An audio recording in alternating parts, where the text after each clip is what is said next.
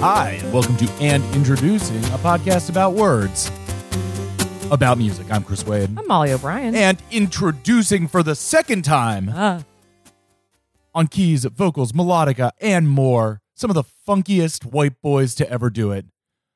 For the second time, Donald Fagen. For the first time, Walter Becker. That's right, we're talking Steely Dan today, off of the new illustrated guide to the characters of Steely Dan songs, Quantum Criminals, a new book out by friend of the show, Alex Pappademas, and illustrator Joan LeMay. So, Molly, we are here to talk the Dan. The Dan. We're back at the Dan. Back at the Jack. Dan. Do it again. Back, Jack, do it again. Okay, so long-term listeners of this program will know that we have covered Donald Fagen before with another good friend of the show, and the conduit, our spirit guide, our Virgil, if you will, into the world of Steely Dan, Matthew Perpetua. Yes. Who came on in 2019 to talk Donald Fagen's tour diaries. What is it? Eminent Hipsters? Eminent Hipsters. Donald Fagen's tour diaries and collections of his critical writings, which amasses to a cranky little pamphlet-like length book in which he talks about how much he hates hotels most of the time. Yeah, it was great. Which was a funny and delight, but it was not really a serious look into the music of Steely Dan. No. But here we have a new, different way to look at it. So how would you describe this book, Molly? Well, this book is very cool because not only is there a visual element brought into it, besides just, we love pictures as well as words. I would say it's harder to podcast about pictures about words about music. Every layer of abstraction just makes the podcast better. It's true. But this is an exploration of Steely Dan and their career and their lives through the characters of the Steely Dan universe, song universe. So Jack, as in Back Jack, Do It Again, is a character in this book. Yes. The Bodhisattva is a character in this book. Ricky, as in Ricky Don't Lose That Number. A character in the book. Deacon Blues. Yes. Any Major Dude. They're all the stars are here. The skies were dark because all the stars are here. And it's a very clever way to get into, we've read quite a few of these books now. They usually start in media res at some kind of we know all the tropes. The pivotal moment, and then you get the I was born on a hot day in July. My mom in a shotgun shack in Mississippi. My mom didn't want me. My dad didn't need me. The devil cursed me with the pain, the tragedy of being a guitar god. Yeah. So getting into it, we say later, the sort of not to get all multiversal about it, but it is kind of like it's one universe, but everything's kind of happening all at once. Yes. And not being restricted to a particular timeline lets Alex Pappademas kind of jump around in their career. It's generally chronological, but it also, and this is a part about the book that I really liked, and I say this a little bit in our interview. Oh, by the way, we have them on the show, and we will be getting to them in just a moment. Yes, that's important. We have a very lovely, discussion of their book with them and the discussion of Dan with them. So this is just a little intro. Hi. That I mentioned this, but I like the kind of, as I describe it, Dr. Manhattan quality of observing the entire history of Steely Dan in popular culture at once. It has an everything happening at the same time feel, which I think is an interesting way to critically and biographically approach this band. Yeah. Steely Dan is also kind of, if you think about it, one of the best, one of the worst and best bands to try to document their lives, because on one hand, almost all of their output was in a single decade. Yeah. Which, that's easy to then kind of pinpoint, where they stood in culture. Yes. And yet they also, started making music way before their heyday, and they put out one album, or they put out two albums in the second millennium of our existence on Earth. Yeah, we talk about Steely Dan has this quality of like prematurely old to them, that they were somehow old for their time, but too old for their time and too fresh for now or something. I don't know. So let's talk about where we stand with Steely Dan the bands ourselves. Yeah. What is your relationship to it? Because I feel for both of us, it is different than the last time we talked about Steely Dan 3 or 4 years ago. I mean, that's the other great thing about this book is that it both exists in the middle of and seems to have tracked a growing esteem for Steely Dan. A Danisance. The Danisance and, Dan Pilled Summer. So I'll just jump into this. I had known all the eminent hipsters in my life, the people whose music taste I really respected. I'd always known them to all be harboring a secret or not so secret passion for Steely Dan. And the common reception was, as is mentioned in 40-Year-Old Virgin, the common consensus is that Steely Dan suck. Yeah. And are like the paragons of bad, smooth, overly complicated rock from the 70s. But the discerning music fans in my life had always championed them. And for me, it was finally, I think it was when our friend Matthew was doing his Dan Pilled podcast apps, I was on my way to get my first vaccine at the Javits Center. The Javits Center. The Javits Center in spring of 2021. Mm-hmm. And it was a lovely spring day in New York. And I was like, what is going to hit my mood right now of smooth triumph? Yeah. And I finally kicked on Asia for the first time.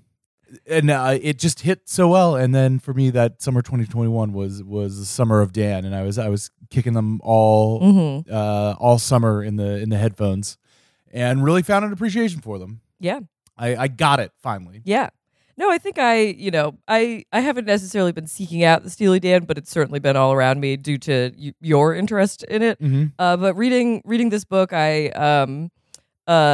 each chapter generally covers one character from one song. And so I just had a kind of back and forth playlist going where I would just queue up the songs as I was reading about them and was like, yeah, this is great. Also, it feels like summer music. I know Pappademas points out one of the critical points of Steely Dan revival was the yacht rock web series that, it's summer. It's time to drink 80 beers and go find a boat.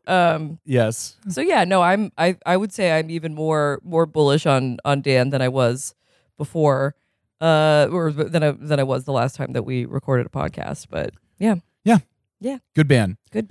Yeah. Good Dan. Good band. Just go for a drive and throw on Deacon Blues. that was the one that made it really click for me. Yeah.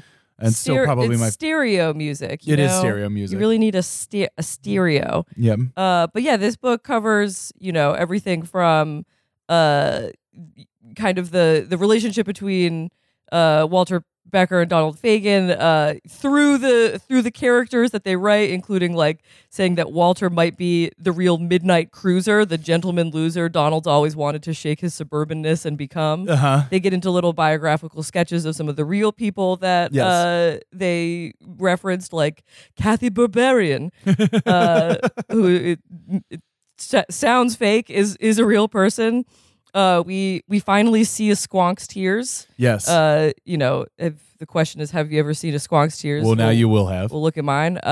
We will. If you buy the book, you will see the Squonk's tears, for sure. And then I just want to pull up. We didn't talk about it in the interview, but just an example of Alex Pappademas' great writing, great synthesis from his.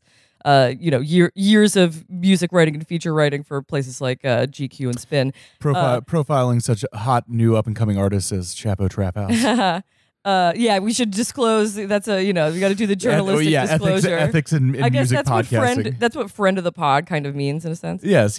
But this pitch was totally separate. And frankly, we would have taken this pitch had Alex not written about me in another magazine. Writing about the song Haitian Divorce.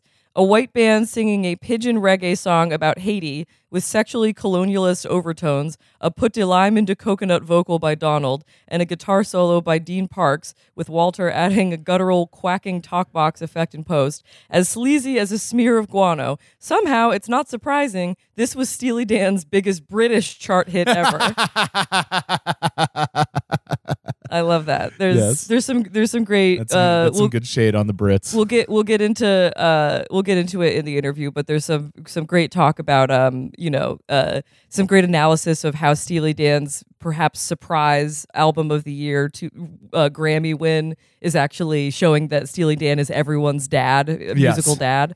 It's good stuff. We highly recommend reading the book. Yeah, good book. It's a cool object too. If you're into like having music related coffee table books. Yes, it just obviously there's a lot of cool illustrations, but it just looks nice. Yeah, in general.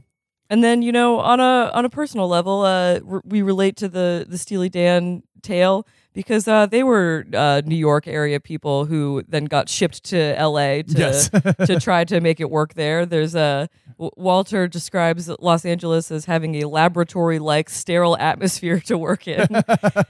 We have recently made the move to Los Angeles, so we just consider us basically the exact same people as Steely Dan. Yes, we'll leave it up to you to figure out who is the Walter and who's the Donald. I need to figure that out for us as well. In every relationship, there's a Walter and a Donald. Go listen to Deacon Blues. If you need a door, I will put it in as transitional music to take us. Yeah. You don't have to go anywhere to do it. You can hear it right now. Without further ado, the interview of Quantum Criminals. I'm ready to cross that fine line. Learn to work the saxophone. I play just what I feel. Drink scotch whiskey all night long.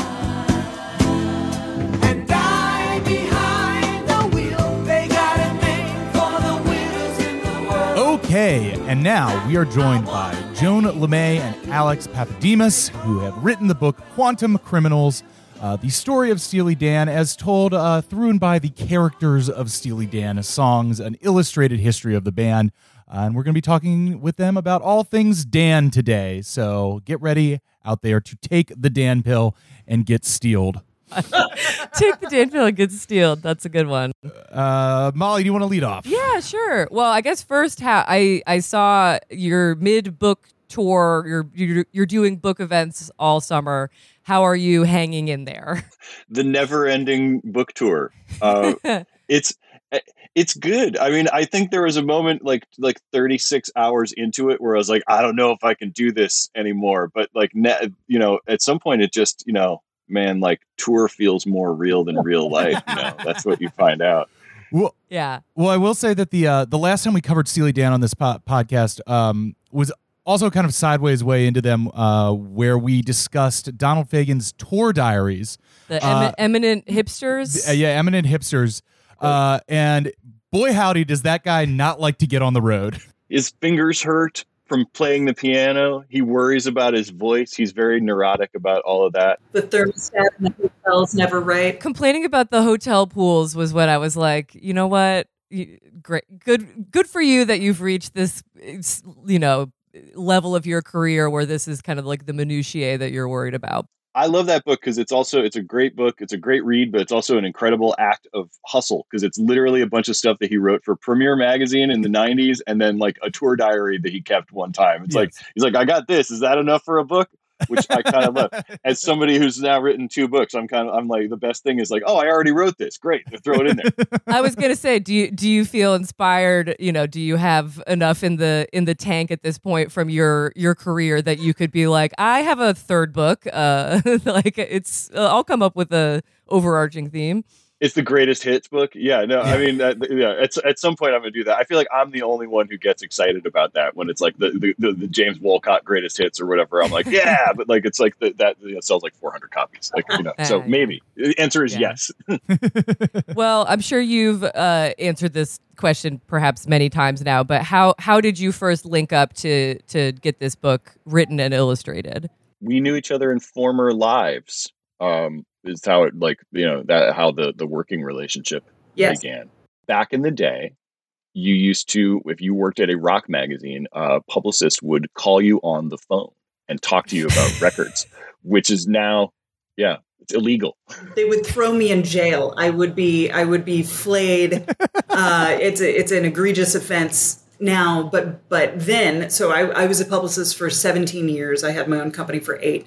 But in the beginning years of that, when I particularly when I worked with Jessica Hopper, who is our connector and the doula of this book, and who we praise every bit of press we do. We talk about her. Back in those days, I would call Alex and be like, I sent you a fax with press clips.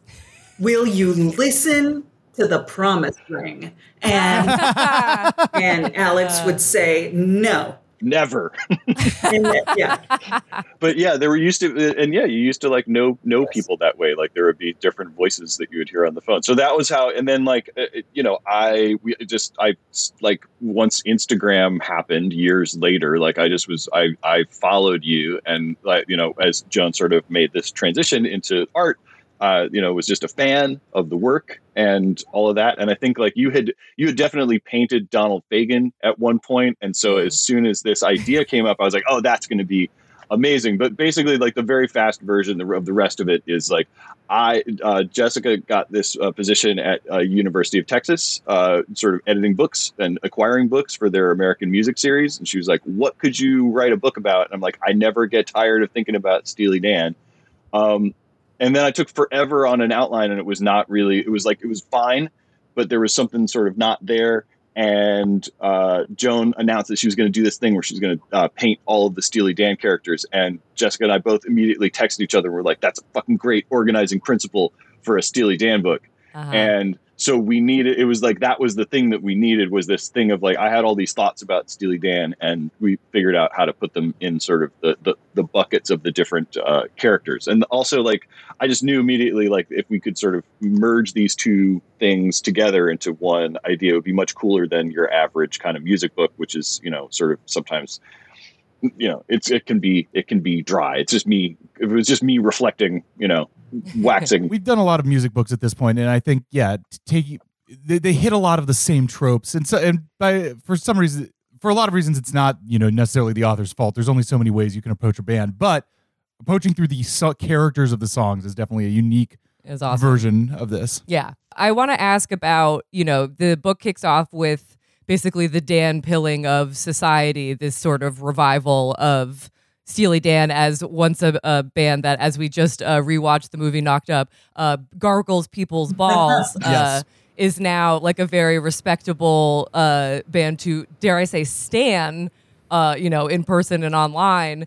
How do you, what was it like? It sounds like both of you are obviously Steely Dan fans from before the revival culture kicking in. What does it feel like to see society kind of catch on to Steely Dan as like a band that is more than just like a smooth rock artifact from the past? I'm delighted for us, first of all, I think, because I think we started doing this and it felt like this was going to be some weird cult look for cult people.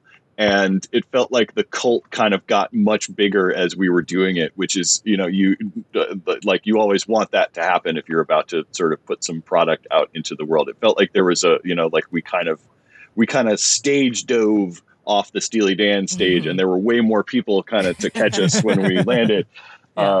So that was cool that happened. That I'm really happy about it. I love and I'm pleasantly surprised that there's like Steely Dan memes, and that like Zoomers are trading Donald Fagen images with impact font text on them. Like that's incredible. Rare Fagans. Mods are asleep post Rare Fagans. Yeah, exactly.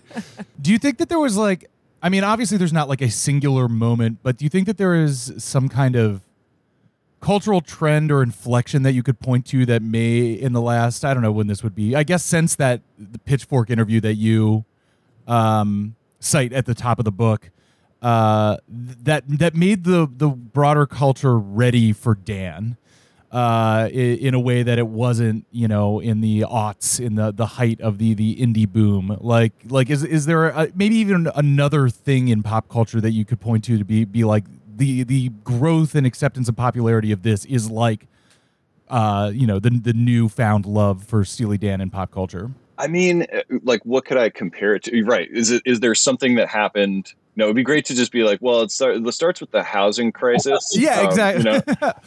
Well, look, I don't want to ask a question and then answer it, but you bring up the housing crisis, and I do think that maybe there is something, and we'll get into this certainly with all the characters, that the classic Dan archetype is the loser hero, right?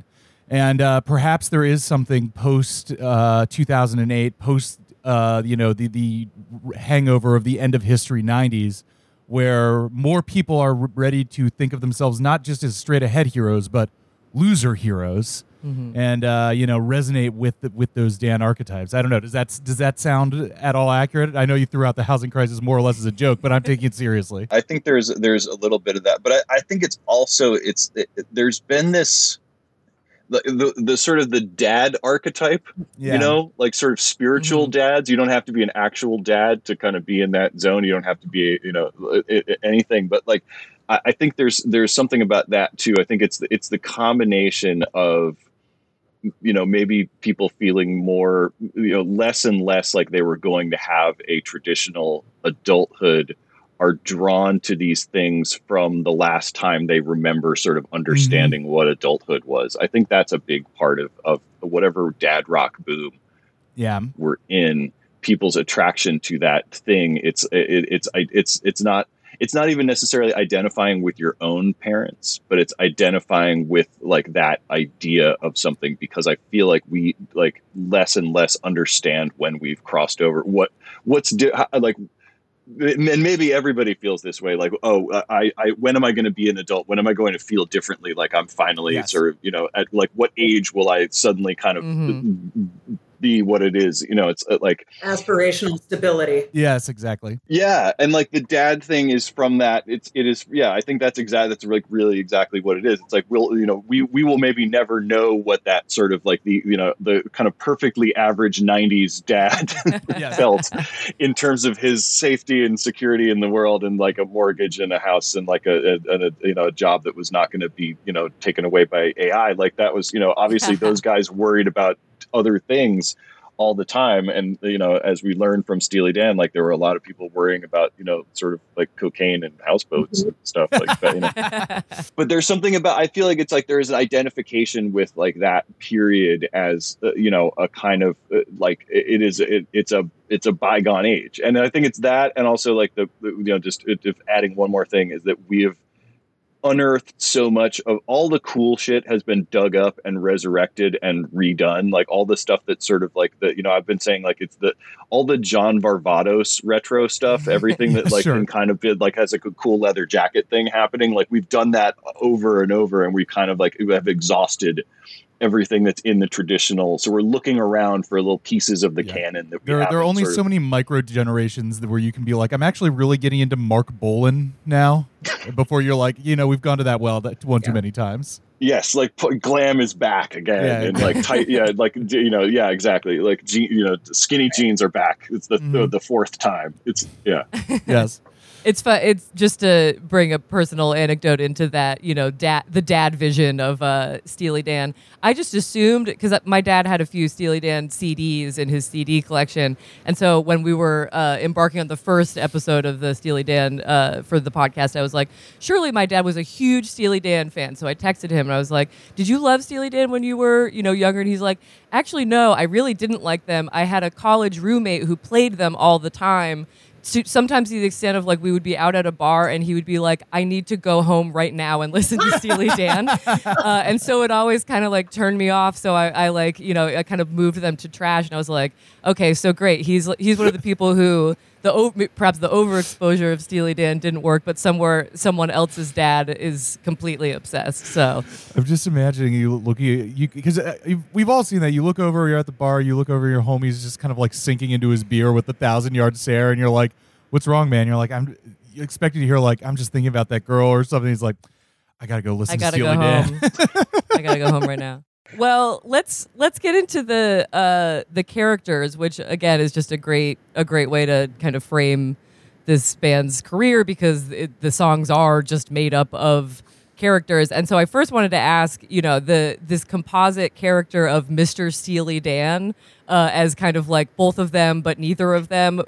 Is that something that you came up with? Because I love this idea of like this sort of secondary self that is kind of going through life in this way. I sort of ran with it, but it is like, I think William Gibson is the first person I saw sort of talk about them in that. William Gibson, who is I have to go home and listen to Steely Dan type of guy, like that level. Yeah. He has a book called called Distrust That Particular Flavor, and like it's a bunch of his like uncollected stuff, and there's a thing in there he I think wrote like not liner notes, but like the press release for Two Against Nature, I think. Okay. Because he was a huge Dan fan. And so I think he talks about it in there, about the sort of like the idea of that these two guys having a sort of a separate persona that formed when they got together. And I kind of thought about that as like, because we sort of, when we started making the list, like the most important Steely Dan character is the one who's not pictured. It's like it's the I in a lot of these songs, and the I is not necessarily Donald, and it's not necessarily Walter. There's some kind of like give and take. It's some kind of thing that is created when they are in the room together.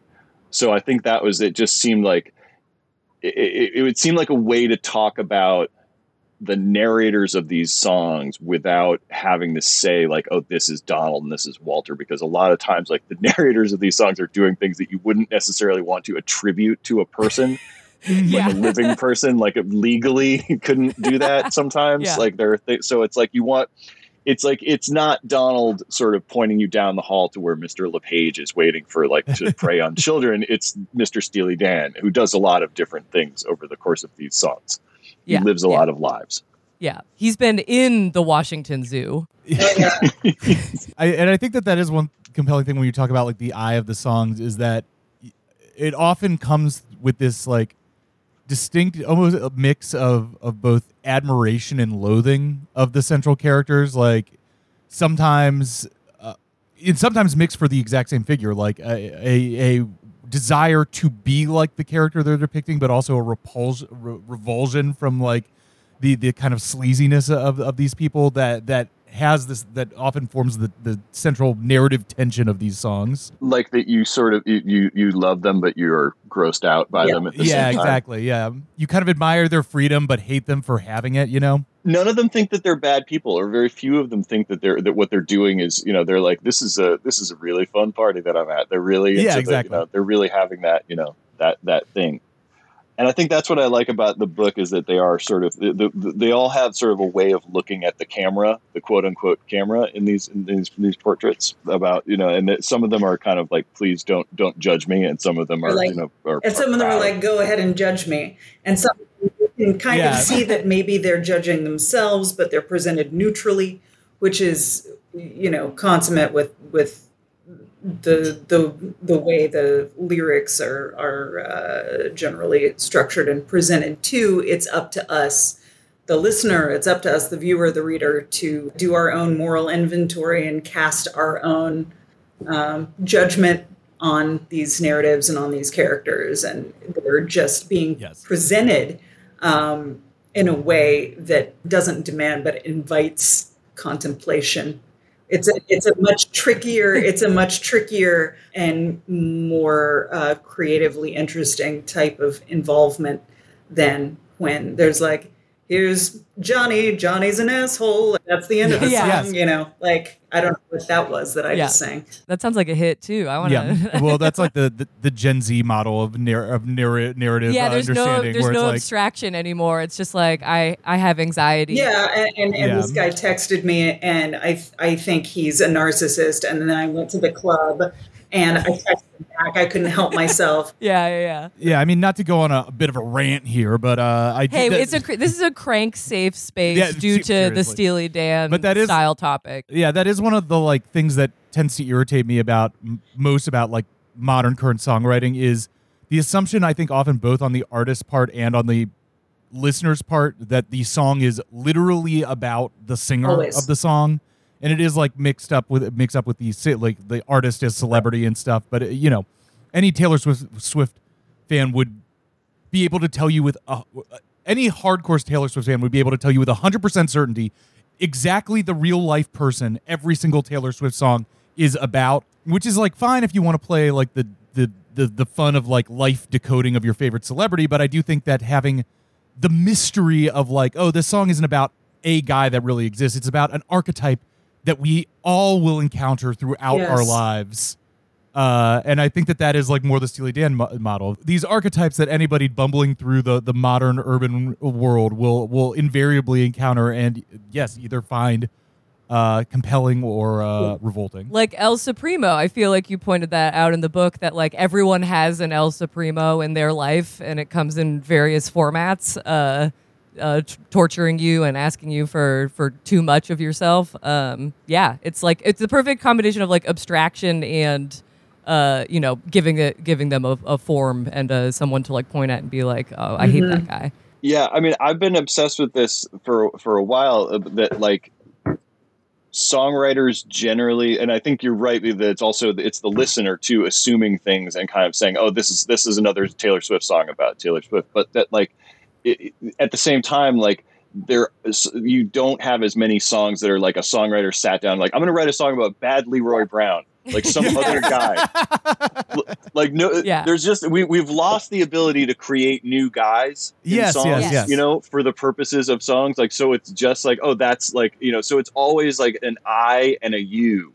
And like it's and the Taylor Swift fans are like, oh well, the you in this this is Jake Gyllenhaal, or this is John Mayer, or like whatever it is, and like we get into that, but like I wonder like what the power of it would be if it's it's like if people started just making up like proper names, like that's the and like people do it, but there's something about it just everything has become autobiography. We just assume that it's in the way that we assume all novels are memoirs. Like we assume that all, selfies is pop music. Yes, exactly. Totally. Well, I wanted to ask about the illustrations. Obviously, Joan, you are illustrating some people who are real and who existed, and then some guys who were made up. So I would love to hear about how you approached, illustrating like an Any Major Dude, for example, as opposed to like one of the many session musicians who contributed to Steely Dan. So I had a folder on my desktop called the Dan Casting Gallery that was populated with found photos, photos I'd taken, photos of friends, family, and images from fashion catalogs and sewing catalogs from the 60s, 70s, 80s. And I would go through when we were talking about these characters, when I was thinking about these characters, and be like, this is the person that I'm going to model this after. And I would make a composite image based loosely on somebody's like face or vibe. And then sometimes I would take pictures of my own body to get a body position, because this was also during the pandemic. So it wasn't, I couldn't be like, hey, I'm going over to your house. Can you pose for me to do this, that, or the other? It was like a number of composite images that would be put together and riffed on. And the major dude, and a lot of the time, like it wouldn't be until after the fact that I was like, well, why does the major dude look like the combination of kind of like Mark Maron and back to Jake Gyllenhaal, his turn as the Mr. Music in John Mulaney's kid faux doc. Yeah. Oh yeah. The sack lunch bunch. Yeah, exactly. But it was a combo of a lot of things, and just being like, the major dude has a stupid shirt with flowers and music notes on it, and that's what he's wearing. It's a sick shirt. Yeah, it's pretty tight. And then I have to ask about the squonk and the squonk's tears, because in the song, have you ever seen a squonk's tears? I hadn't. Mm-hmm. And now I have. So was there a lot of pressure to capture the squonk's tears accurately? Oh, the squonk. The squonk breaks my heart every time I think about the squonk. Upon a little research, the squonk was a previously existing folkloric creature. So and upon researching, I did find some previously drawn and etched depictions of a squonk, and I read a lot of literary passages talking about a squonk's behavior and the way in which if you picked up a squonk and put him in a sack and tried to take him somewhere, you would end up just with a wet sack because he would dissolve his entire in his own tears. And I know, isn't that the saddest thing you've ever heard? So it was so drawing and painting the squonk was both a joy and a great sadness because, we all have a squonk within. And that was really early. Yeah. That was in the proposal doc. So was literally, there's a few that are there are a few paintings and a few essays that are the oldest in this. And I think once the squonk art came in, I was like, oh, this book is going to be sick. I'm so excited now. Once I was like, oh yeah, we have a mythical beast that's just pouring sadness from its skin. That's what we our merch game is not on point where it needs to be, but we need at some point to be making kind of Naugahyde, squeezable squonk dolls. We do. Just going off the kind of mythic folkloric nature of the squonk itself, what is the archetypal Steely Dan character? What are we talking about when we open the book of Dan characters and think about the mythology of Dan? Maybe Alex, you could think of the most broadly what this is. Yeah, I mean, we start the book with side 1, track 1 on the first album is Do It Again, and we sort of thought of this guy. The lyric is Go Back, Jack, and Do It Again. So we're like, what if there's a real Jack? And if so, what are the if these things are happening to the same person, and he keeps losing and yet he keeps surviving, he keeps fucking up and yet he keeps sort of coming back. Something that it's he goes and kills a guy and he's gonna hang for it, but then he escapes hanging, and then somehow he ends up he's a compulsive gambler who ends up back at the table. It's people who are doing something that they probably shouldn't be doing, that's not great for them, and sort of expecting a different result than what they're going to have. So we kind of started with Jack, who's this kind of archetypal kind of, another gentleman loser, somebody who has, there's a little bit of a, he's got some dreams, he's got some ideas about who he's going to be, but ultimately he's going to be undone by, his own actions and his own mistakes. And I feel that maybe is one thread that runs through a lot of their protagonists, because I think they all sort of, like we were saying, they all think it's that it's working out. They all think that they're having a good time and that they're going to, but they're ultimately they're headed for a form of self-destruction in one way or another. And I guess that applies all the way up to Richard Nixon, who's in here, and Yes. a lot of the real people found sort of, self-destruction, one way or another, and then Walter Becker came close to that, before, kind of righting the ship and living for many more years, and sort of, having he had a very, another life after that, but, yeah. So I think there's an element of that, it's think about, the guy from, that song Midnight Cruiser, I am another gentleman loser. Deacon Blues is a guy Yes. who's, dreams of being something more than what he is. And it's important that he's not, by their sort of description of him, he is not actually a jazz musician. He's a guy who thinks he could be a jazz musician. Yes. He's Yes. He's got everything but the ability to play jazz music. And I really relate to that as a Steely Dan character myself on some level. Yes. Well, it's a lot easier to live the glamorous death of drinking Scotch whiskey all night long and dying behind the wheel than actually learning to work the saxophone. Yeah, no, it doesn't take as takes much a lot practice. of time. Yeah, it takes very little practice to drive drunk and get into a car accident. Yes. Anyone could do that. No, the learning curve on that is not steep. No, not at all. That's funny that I forgot about the Richard Nixon tie-in in the songs in the book. We actually weirdly just went to see the Nixon Presidential Library. Yeah, 2 days ago. 2 days ago, and I've been thinking a lot about Richard Nixon ever since. And now, after we saw that, I said to Chris, I was like, I think we looked at Richard Nixon's face more than 99% of people in America today. Like we've just really been contemplating Nixon. It is funny to think of Nixon in the Steely Dan context because he is like, and even by the museum's own narrative, the thing about him that they keep highlighting over and over is that he kept losing, and then he was always coming back for more.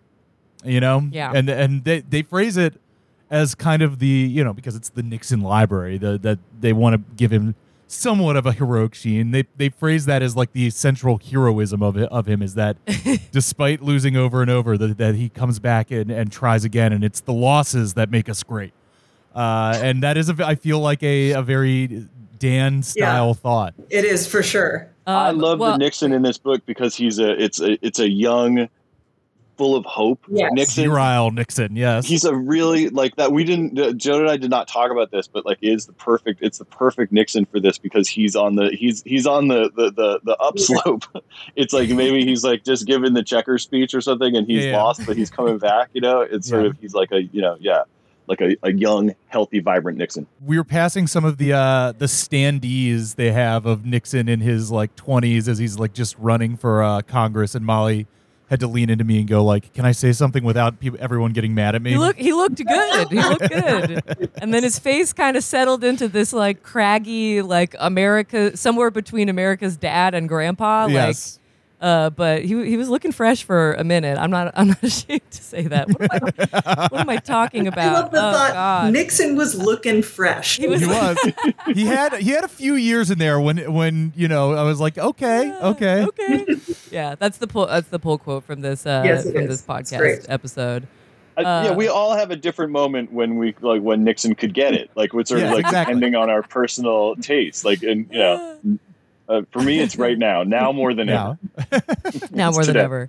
I want to ask about, one angle of this book that I really enjoyed was kind of the self-aware old foginess of Steely Dan and how that reflected in their music all the time. Like the obsession with, Charlie Parker as this kind of pure expression of like, jazz, which I think you quoted someone else's quote that Black American music stands for a simple idea that everything real is happening elsewhere.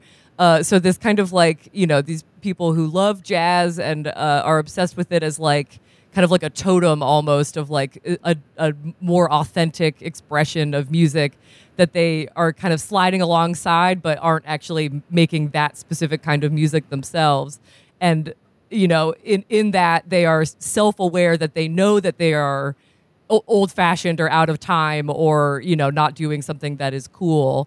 And so I wanted to ask if you felt like you resonated with that on any level of like being self-aware in a way. This is not a read or anything, but being self-aware about maybe the things that you like that aren't cool but you think are important to art and culture. Yeah, I mean, at this point, like I'm 46 and I am an actual dad of a person. So like I'm not, none of my dad things are ironic anymore. I'm just into that. It's just the stuff that, but I think that they're great because I think that they sort of took pride in being that in a way, like it was how they really felt. But I think they also kind of liked the idea. Like there's great interviews where like people from, like music magazines will be like, are you into this or that current jazz thing? And they're like, no, you think I would, but you might think I would like that, but I don't. Like we really got off. They really kind of get off the bus like at a certain point, and just kind of like all of the best music was made in this thing. And I think that like and that extends to a kind of I think a general feeling about the past being this unrecapturable thing, like where things were better. And I think they did have that, but then at the same time they were so cynical that they were sort of they knew that their nostalgia was like somewhat of a, it was a placebo or a poison or something. Well, one of the things that's interesting from their particular stance, because that idea that everything was better 5 to 10 years ago is kind of an eternal thing, I think, throughout all of history, but it's particularly like America, latter half of the 20th century. We are always like moving away from some idealized immediate past. But there is like some kind of the thing that I think that sets Steely Dan apart is that they know that they have that, but they also know that it is like inherently lame Yeah. to do that. That they find a sense of deep uncoolness in their own like nostalgizing of things, which in its own way feels like it frees them, or like it kind of gives them that bitter feeling, but it frees them from the cycle of imagining that those feelings are true and authentic in some way. I think they understand inherently that living in the past is living in grief. Yeah. That there is, and it's making a conscious choice to live in grief, because you'll never get to where you never were. You can't, which Alex has said many times, you can't be smarter than Don and Walt operating together, but they're obviously smart enough to know the limitations of that decision to orient yourself that way, to which also is an incredibly exclusionary way to orient yourself. What is the past that you're imagining? Why aren't you able to pivot that into an imagined future for yourself? Yes. It's always focusing on something that you either lost or never had. Exactly. But they had also tasted, the thing about it was that they were there for they literally Don saw, went to jazz clubs and saw the greats of that period. They caught the tail end of something that was really still happening. You could still go see Charles Mingus do a show. Back then. Mm-hmm. And you could go to, he went to the Newport Jazz Festival when he was 14, and he had this experience. And so he did also kind of I think Charlie Parker was dead before he was cognizant of those things, but he did get a little bit of it. So they knew enough. And so they were always kind of reaching back. They were we know what this actually is. The ass end of jazz, the ass end of the Brill Building. And of rock, 60s rock, they come into it in 1972 when it's a lot of a lot of the big, people were dead. It's sort of at that point, and sort of getting into, you hear about the reason Cameron Crowe got all those great stories at Rolling Stone was that he actually was excited to go meet Three Dog Night, and the people who had met Janis Joplin were fuck Three Dog Night. It's they have a lot that of was good songs. No, look, seriously, they had good taste in covers, they're good, they knew the solid band. But that's so it was almost so that rock and roll is one of the things I think that they sort of experienced as something that was dying, something that was at the tail end of of its great period. Yeah, they were always It's funny to think of them as somebody who throughout their entire whole thing has the feeling of that they are beginning at the end of something, when now we're coming at them 50 years ago and being man, that was the classic era of studio rock production. Yeah. Yeah, and I think they thought it sucked. they were no, they loved the sort of being able to make perfect records, that technology existed. But at the same, I don't think that they really felt super connected to this is what's going on in the scene right now. They were sort of always that's the other thing. It's sort of the alienation from their context at all times, sort of being these kind of very cynical, outer borough New York guys in the heart of the yacht rock moment in California, and being these kind of somewhat creeped out observers of everything around them. They sort of, they had, done and then, same thing for New York. I think they sort of were observers of that too. But there's something about being in this, in this context, in California, and looking around at all the, people, everything that they were up to out there.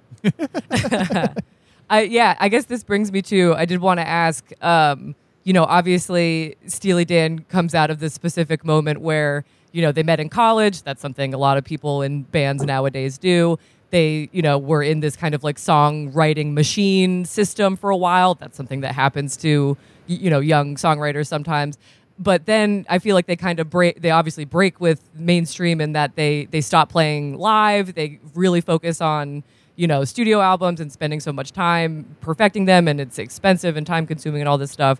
So this is all to say, are we ever going to, is part of the appeal of Steely Dan is that we're never going to have anything like Steely Dan again in terms of how the music industry supports or does not support artists. Just even leaving aside these two guys being in this partnership, what they were able to do together, like it being sort of some magic thing, the amount of money that they spent making these records, if you know anything about what it costs to make records at all, and you think about what it's like, we're going to get the top session guys in this room, we're going to book this space, we're going to put together a band of the highest paid, obviously, like the best session players, and then we're going to throw all that away, and we're going to have another band of the best session players, the other guys come 5 other guys for, like whatever it is, making like, $1,000 a day or something like that. Like it's, it's like the old music industry. And like, they were using all of these systems that I think are not in place anymore. Now, at the same time, like it's a lot easier to make a perfect sounding record in your house than it used to be. So those things have changed. You don't necessarily need to pay for all of that, like studio time. I mean, those records do have a kind of lush sound to them that is hard to imagine anybody like fully recapturing in any kind of way. I mean, they're just dense with sonic information, all like working towards one feeling in a way where you're like, is this a perfect record? Which is hard to imagine anybody coming up with something that feels that pulled out of time and space. I don't know. And they were making it for like a format where like for people who were actually going to hear all of this stuff. Like that's the other thing. People who they're making analog, they're like, vinyl records that people were going to listen to on like the like archetypal dad stereo. None of this earbud bullshit where it's like it's like a fake bass sound or whatever. It's like it's tricking your ear into thinking you're hearing something. Like they knew that this was actually going to be heard on that level. And like my favorite thing that I always pull out is like guys selling stereo equipment would use Asia to demo the stereo they were trying to sell you, to be like, you got to hear it. Like, you got to hear with the TK421s, the bass just really hits you right here. And like it was Asia was the one that they used for that. And then when CDs came out, it was the Night Fly. And, Donald Fagen's and that's first still solo for album. audio professionals and audio workers. That's still how, like, okay, I'm getting new studio monitors. How are we going to test Asia? Always. Right. It's like sound men use it to tune the room, right? Yeah. Like, If they're good. for real. Yeah. That's crazy. They basically created like a golden record of specifically of like audio engineering. That is talk about a legacy. Yes. Yeah. It's like shout out to Roger Nichols, who was kind of their, they had Gary Katz was technically the producer, but Roger was the guy who like sort of like the engineer who could actually sort of like enact the things that they wanted. It was Roger who built the drum machine when they needed a drum machine. Yeah. He invented the sampled drum for them. Well, I have one. It's not really a question. I just want to bring this up to get your reactions to it. Is that I think my favorite paragraph of this book was talking about their album of the year Grammy win for Two Against Nature, which you said, Alex, was received as further proof of the geriatric cluelessness of the Grammy voting pool. But, for the other nominees, Radiohead are a group of white men whose nominated album tries to stuff the traditional rock song format with as many avant-garde effects and jazz flourishes as it can hold. And they once made an entire documentary film about how much they hated touring and doing interviews. Beck is a white man nominated for an album of funk-infused music with funny, cryptic lyrics about weird sex with Hollywood freaks. And Eminem is a white man performing traditionally black music with consummate technical skill and using it to depict unspeakable horrors committed by a shifting series of quasi-fictional alter egos. Donald and Walter have been there and done all this. Once I saw that synthesized, because I feel like it's very common to point at whatever has won album of the year and being like, these idiots, they don't know what they're talking about. Like, that's not what's like currently on the pulse of, music trends or whatever. And I think the Steely Dan win just proves that everyone is a little bit Steely Dan in the way that they have done things. Yeah, they were just up against 3 different devolved versions of Steely Dan. Mutations of Steely Dan. The children, Steely Dan as the dad. And it's just a remarkable way to paint Eminem as a descendant of Steely Dan. But you know what? You're not wrong.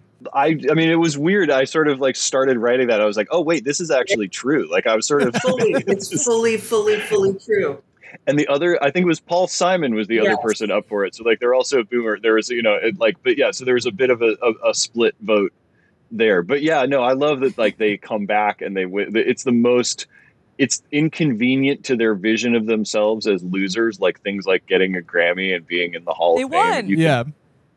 You can tell that they're uncomfortable with it and everything, which is why they're so unassuming. It's like Walter Becker's Hall of Fame acceptance speech is, I feel like we've said everything that we need to say about this on our website. So does anybody have... Not even the more poetic version. I feel like we've said everything we need to say on the record, but it's like, that's like... Check out SteelyDan.net. That's like when Hillary Clinton was like, for my answer to that question, go to hillaryclinton.com/policy. Yeah. And then he opened it up to questions, which is great. Yeah. I want to just start saying that. Be like, I think I've answered that on my website. Yeah. I mean, as we wind down for the our time, favorite Steely Dan character for both exactly of you? What I was going to ask. I knew you were going to ask that. From the book, or just sort of in general, like because I have different favorites. I was going to complicate it a little by saying who's your favorite and who are you? Ooh, okay. I am Deacon Blues, yes, for sure. I can't. Anything else, I would be lying, because I am not that cool, and I sort of dream of being cooler. I think my favorite character that I sort of learned more about while writing the book is probably Kathy Berberian, who's just a one name drop that has sort of, I never knew who that was. And I always assumed it was like some friend of theirs. And then eventually I found out who it actually was, because it's just such a random, it just seems like such a random thing, but she had an incredible life. She was so fucking cool. Like when I started really watching things and reading it, that's what that chapter is really long, just because there was so much stuff to get into, but like her whole kind of, her arc of moving to Italy and marrying this Italian man and working in like the radiophonic workshop and being, sort of part of all of that with John Cage and everything. Like that was, that stuff was amazing. And like somebody I really want to read, like the great, like Kathy Berberian biography. Cause as far as I know, doesn't fully exist in any form. And like, she's been written about, but like, I want that full thing. So I think like in terms of like a actual person, that's up there. Joan LeMay, who are you? I'm going to say who I am is Jack, insofar as we are all Jack, repeating our mistakes again and again and again and again until we finally learn our lesson. And do we ever? Buddhism, karma, etc. And my answer to who's your favorite, which is also like maybe who would you want to be, is also this. It's the same as Alex's, Kathy Berberian. I mean, what a figure. She was she was a standout in the book of like, I feel like I was feeling a lot of love for her, and I had no idea who she was, and then I was on her Wikipedia page being like, who is this lady? I'll just say for the sake of the listeners that the book is great and awesome. A really fun read, and we've already talked about just the focusing on the characters makes it a kind of unique way to approach a band, but I also just really like the style of the book that it is. It has this kind of like Dr. Manhattan, like all timelines at once type thing, and it's like it's 1971 and Walter and Donald are meeting in an upstate New York coffee shop for the first time. It's 2004 and I'm reading the meanest Pitchfork review of all time. It's 2023 and suddenly there's a previously unheard of new response and appreciation for Steely Dan. Like it kind of collapses all of the like critical and artistic periods, but also really expands them all at the same time. And I found it a very compelling way to look at these people who have been like riding one of the like hardest to find but most important like gossamer threads of pop culture for 50 years. And yeah, I really enjoyed the style of the book as well. Well, thank you. I sat in this room and wondered if anybody would be able to follow it or like it for many months. It hit. And so it's good. It's I don't get tired of hearing that, because I remember sitting in this exact seat thinking like, oh man, I don't know. I think this book is gonna look amazing, but I don't know what the text. So I appreciate that.